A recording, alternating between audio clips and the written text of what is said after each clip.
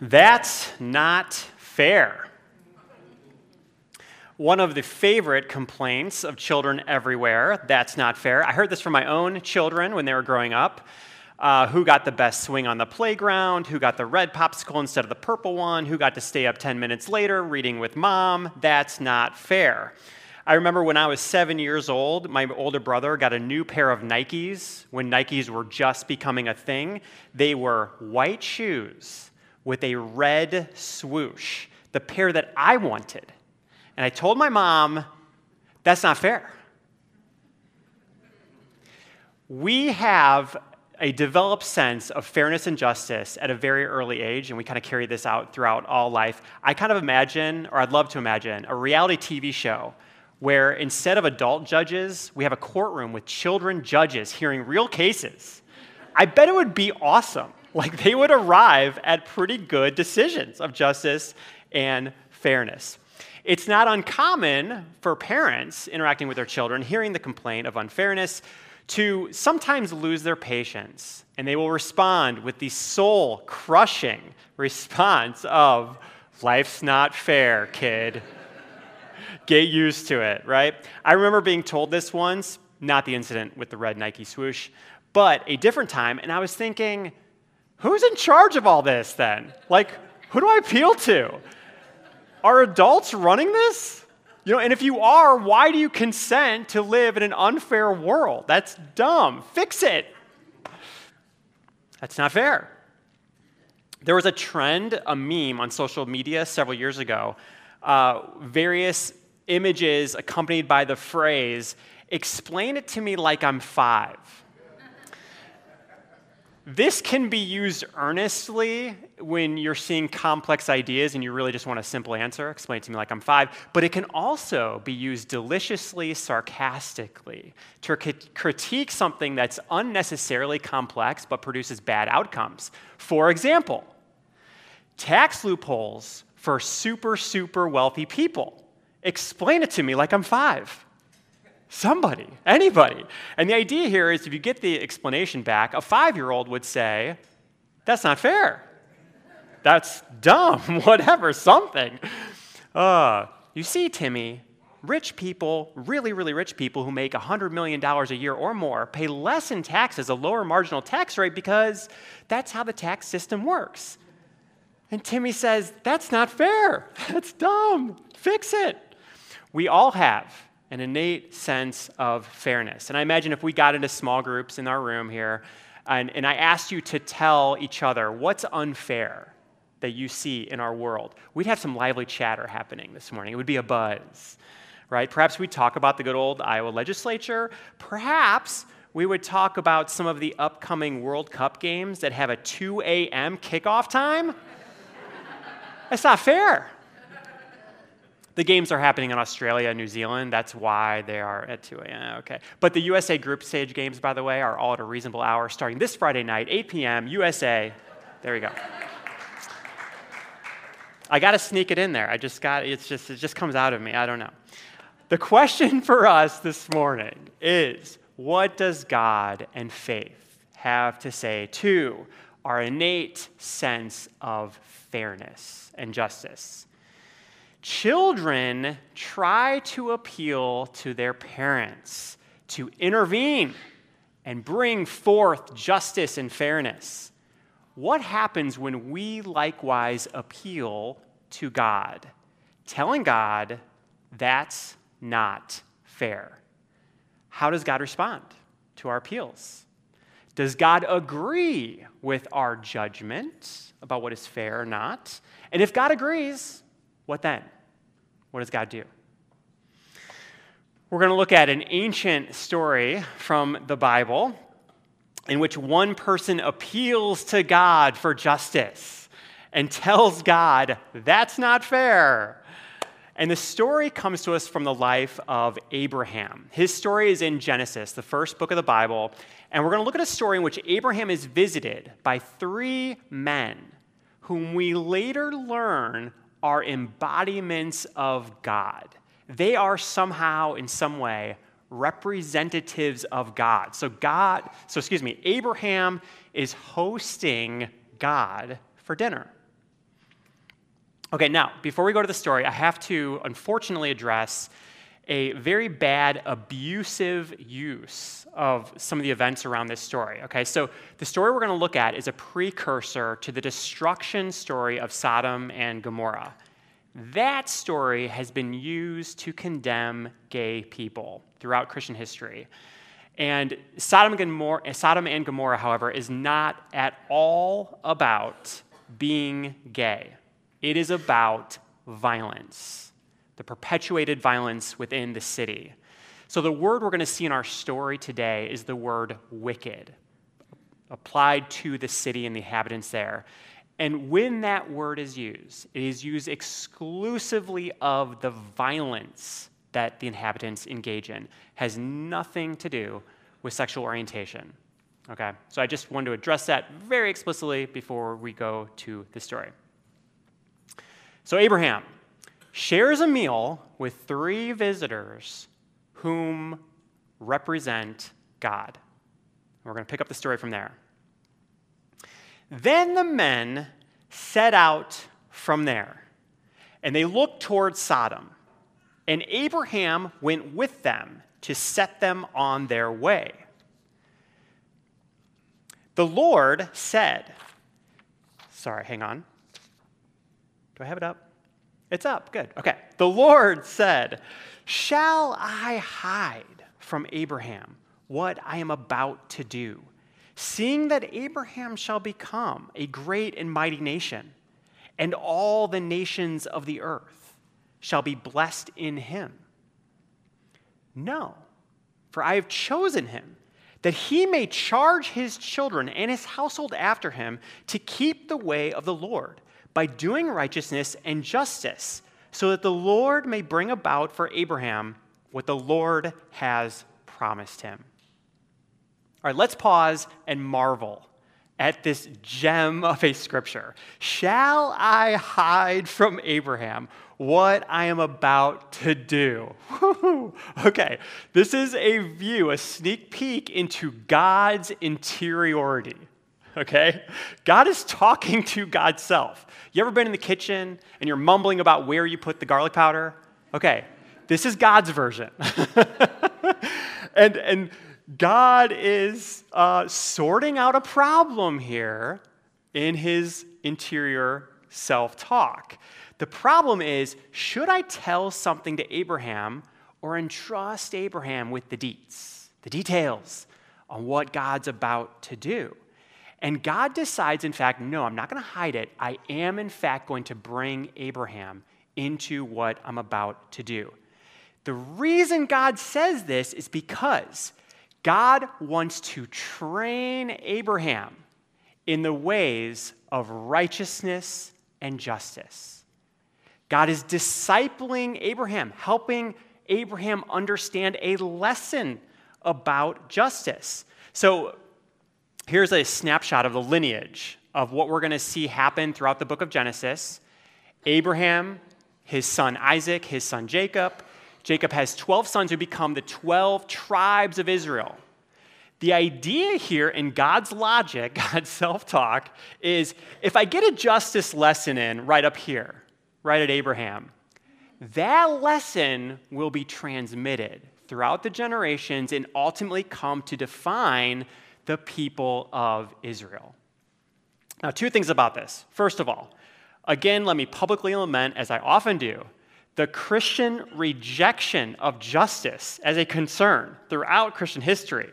The Christian history has so often preferred to choose a spiritual core set of messages, and justice is over here. It's a peripheral issue. It's a side concern. First is the spiritual, second is the justice.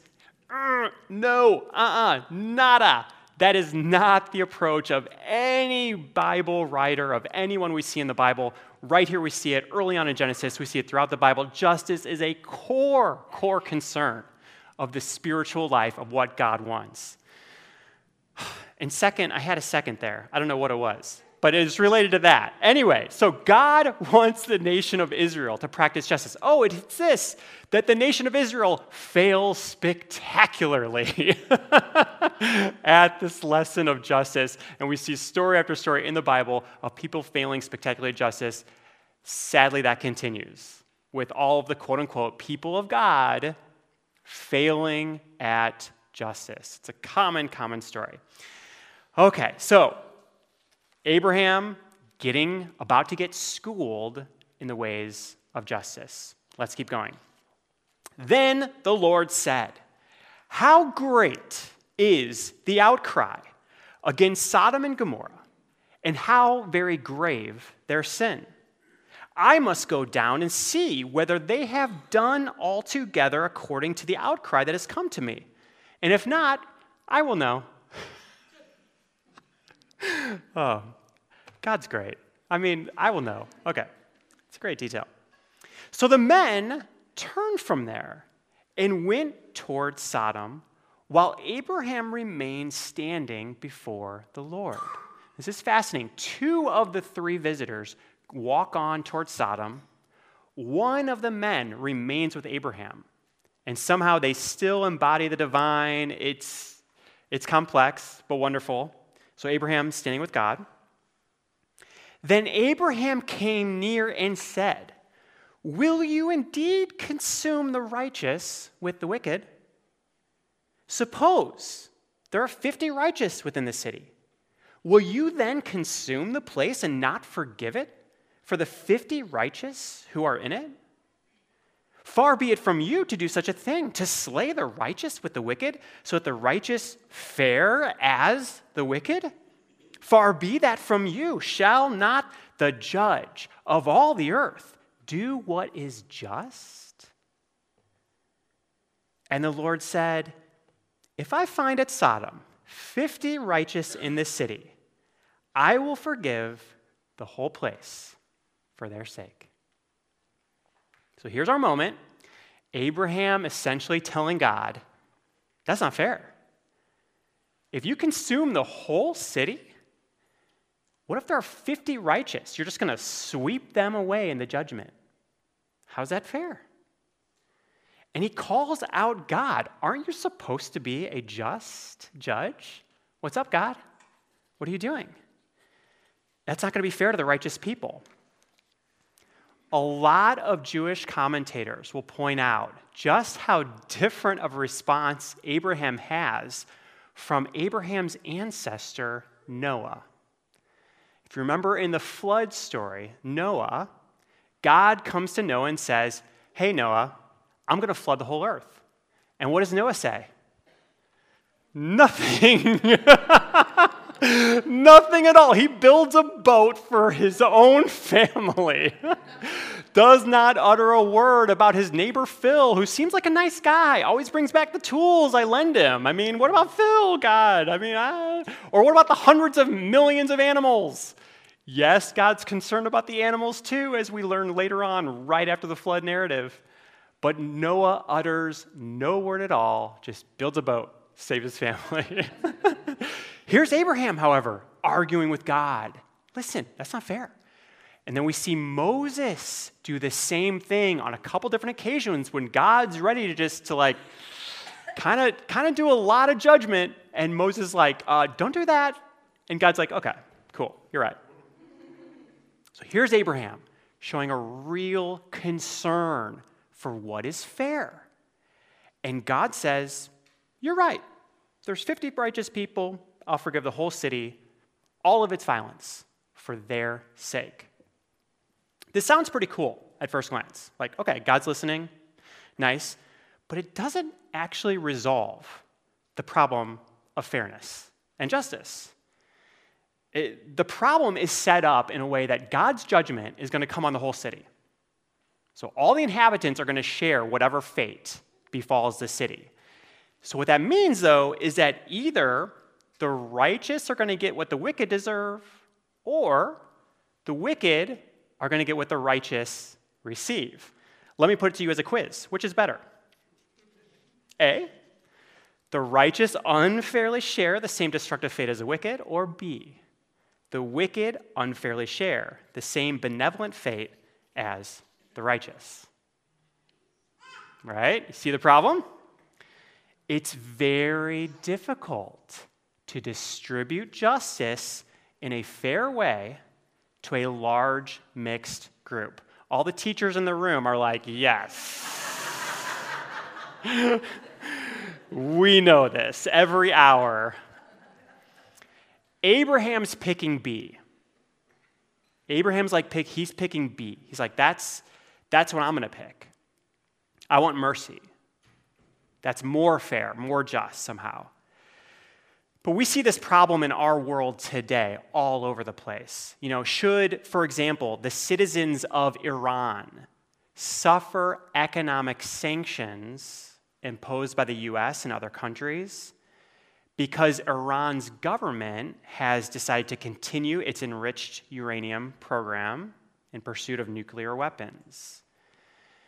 Everyday citizens in Iran find it difficult to get medical supplies and other goods. Is this fair? Should Russian citizens be punished for Russia's invasion of Ukraine?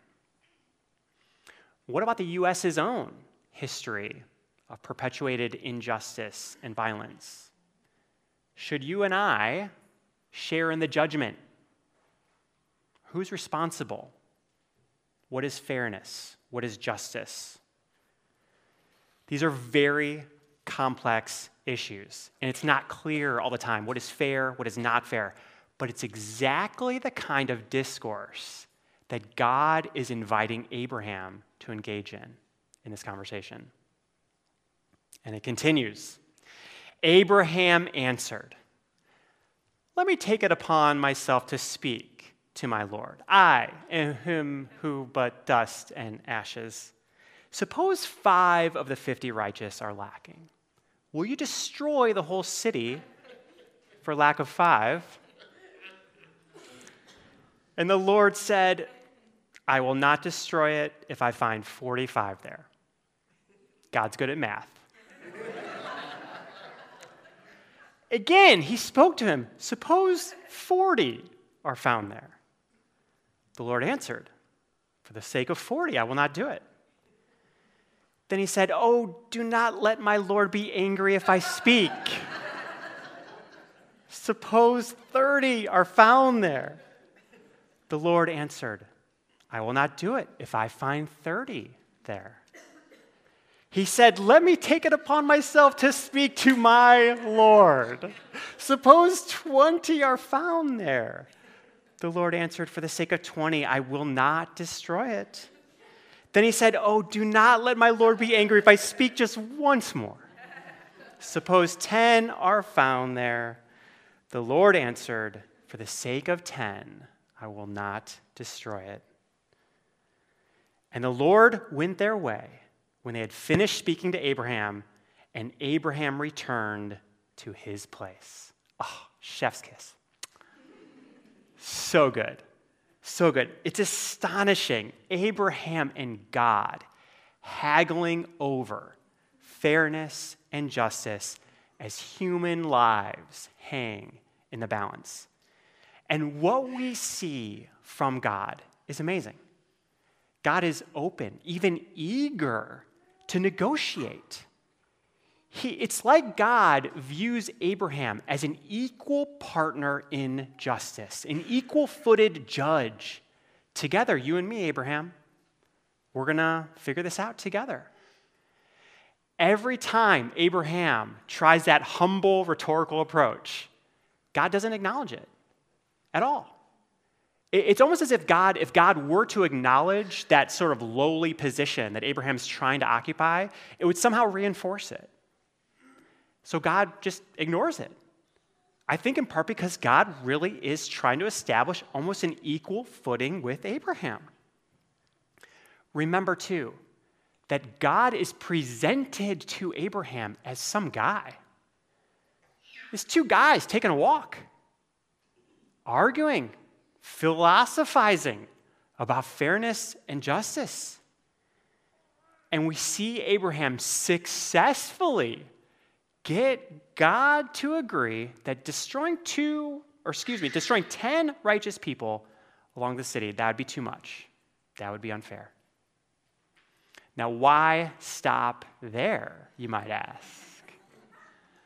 Let's see how far we can go, right? You can find all kinds of commentaries on this, and I buzzed through a dozen or so on why Abraham stops at 10. Really fun to read. I can't summarize it all. I don't have time. So you could check that out. And you may also go to God yourself and deliberate just that point. That is what this story invites. It invites us to go to God and say, that's not fair. And when God responds, we get to respond back. God is eager to hear us, eager to understand our own perspective on justice and fairness. God trusts us. God trusts our perspective on what is fair and just in the world. Our scripture is filled with models of people arguing with God, arbitrating justice with God, telling God what they think and feel. Let me just give you a few examples here. Here's Jeremiah. Let me put my case to you, O God. Why does the way of the wicked prosper? Why do all who are treacherous thrive?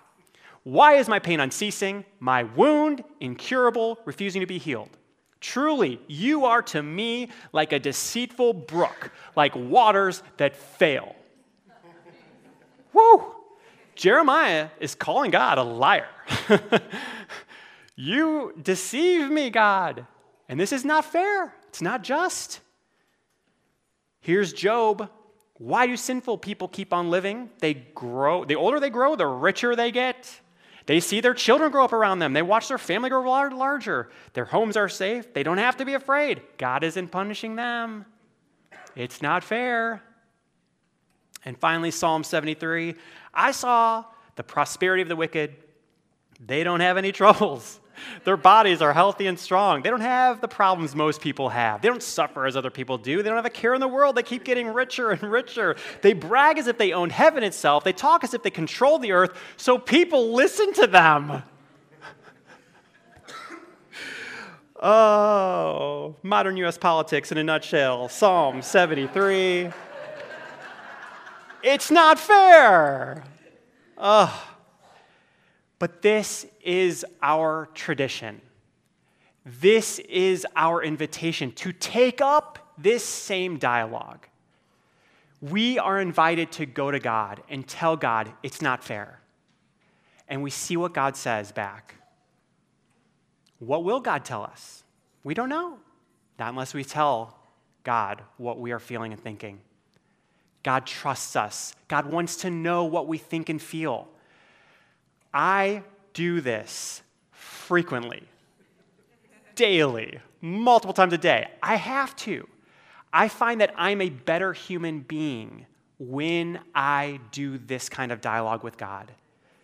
If I bring all of my anger and grief over the unfairness of the world, if I bring that into other aspects of my life, I find it doesn't work so great. Like if I channel that energy into my parenting, I'm not the best parent.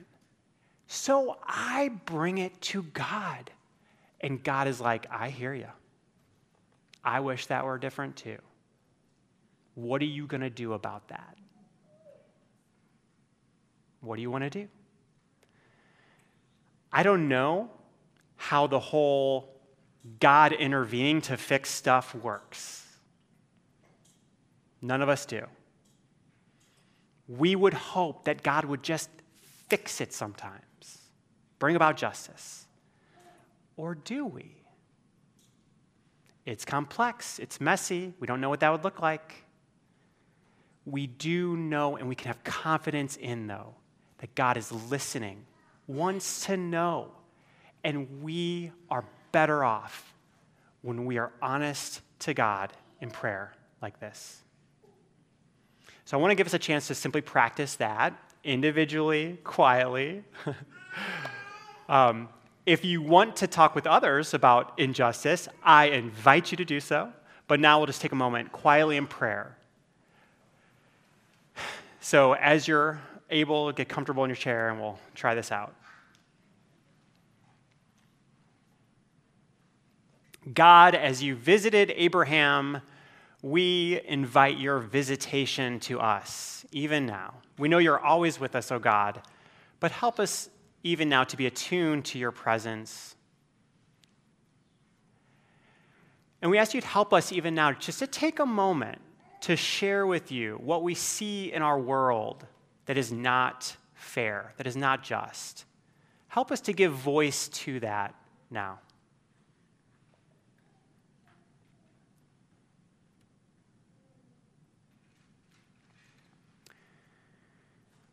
Just as you heard Abraham, O God, we know you hear us. Would you continue to help us, give us courage to name with you the places that are unfair, and give us courage to be part of the solutions to injustice in our world, to embody your ways of justice and fairness in every aspect of our lives. In Jesus' name, amen.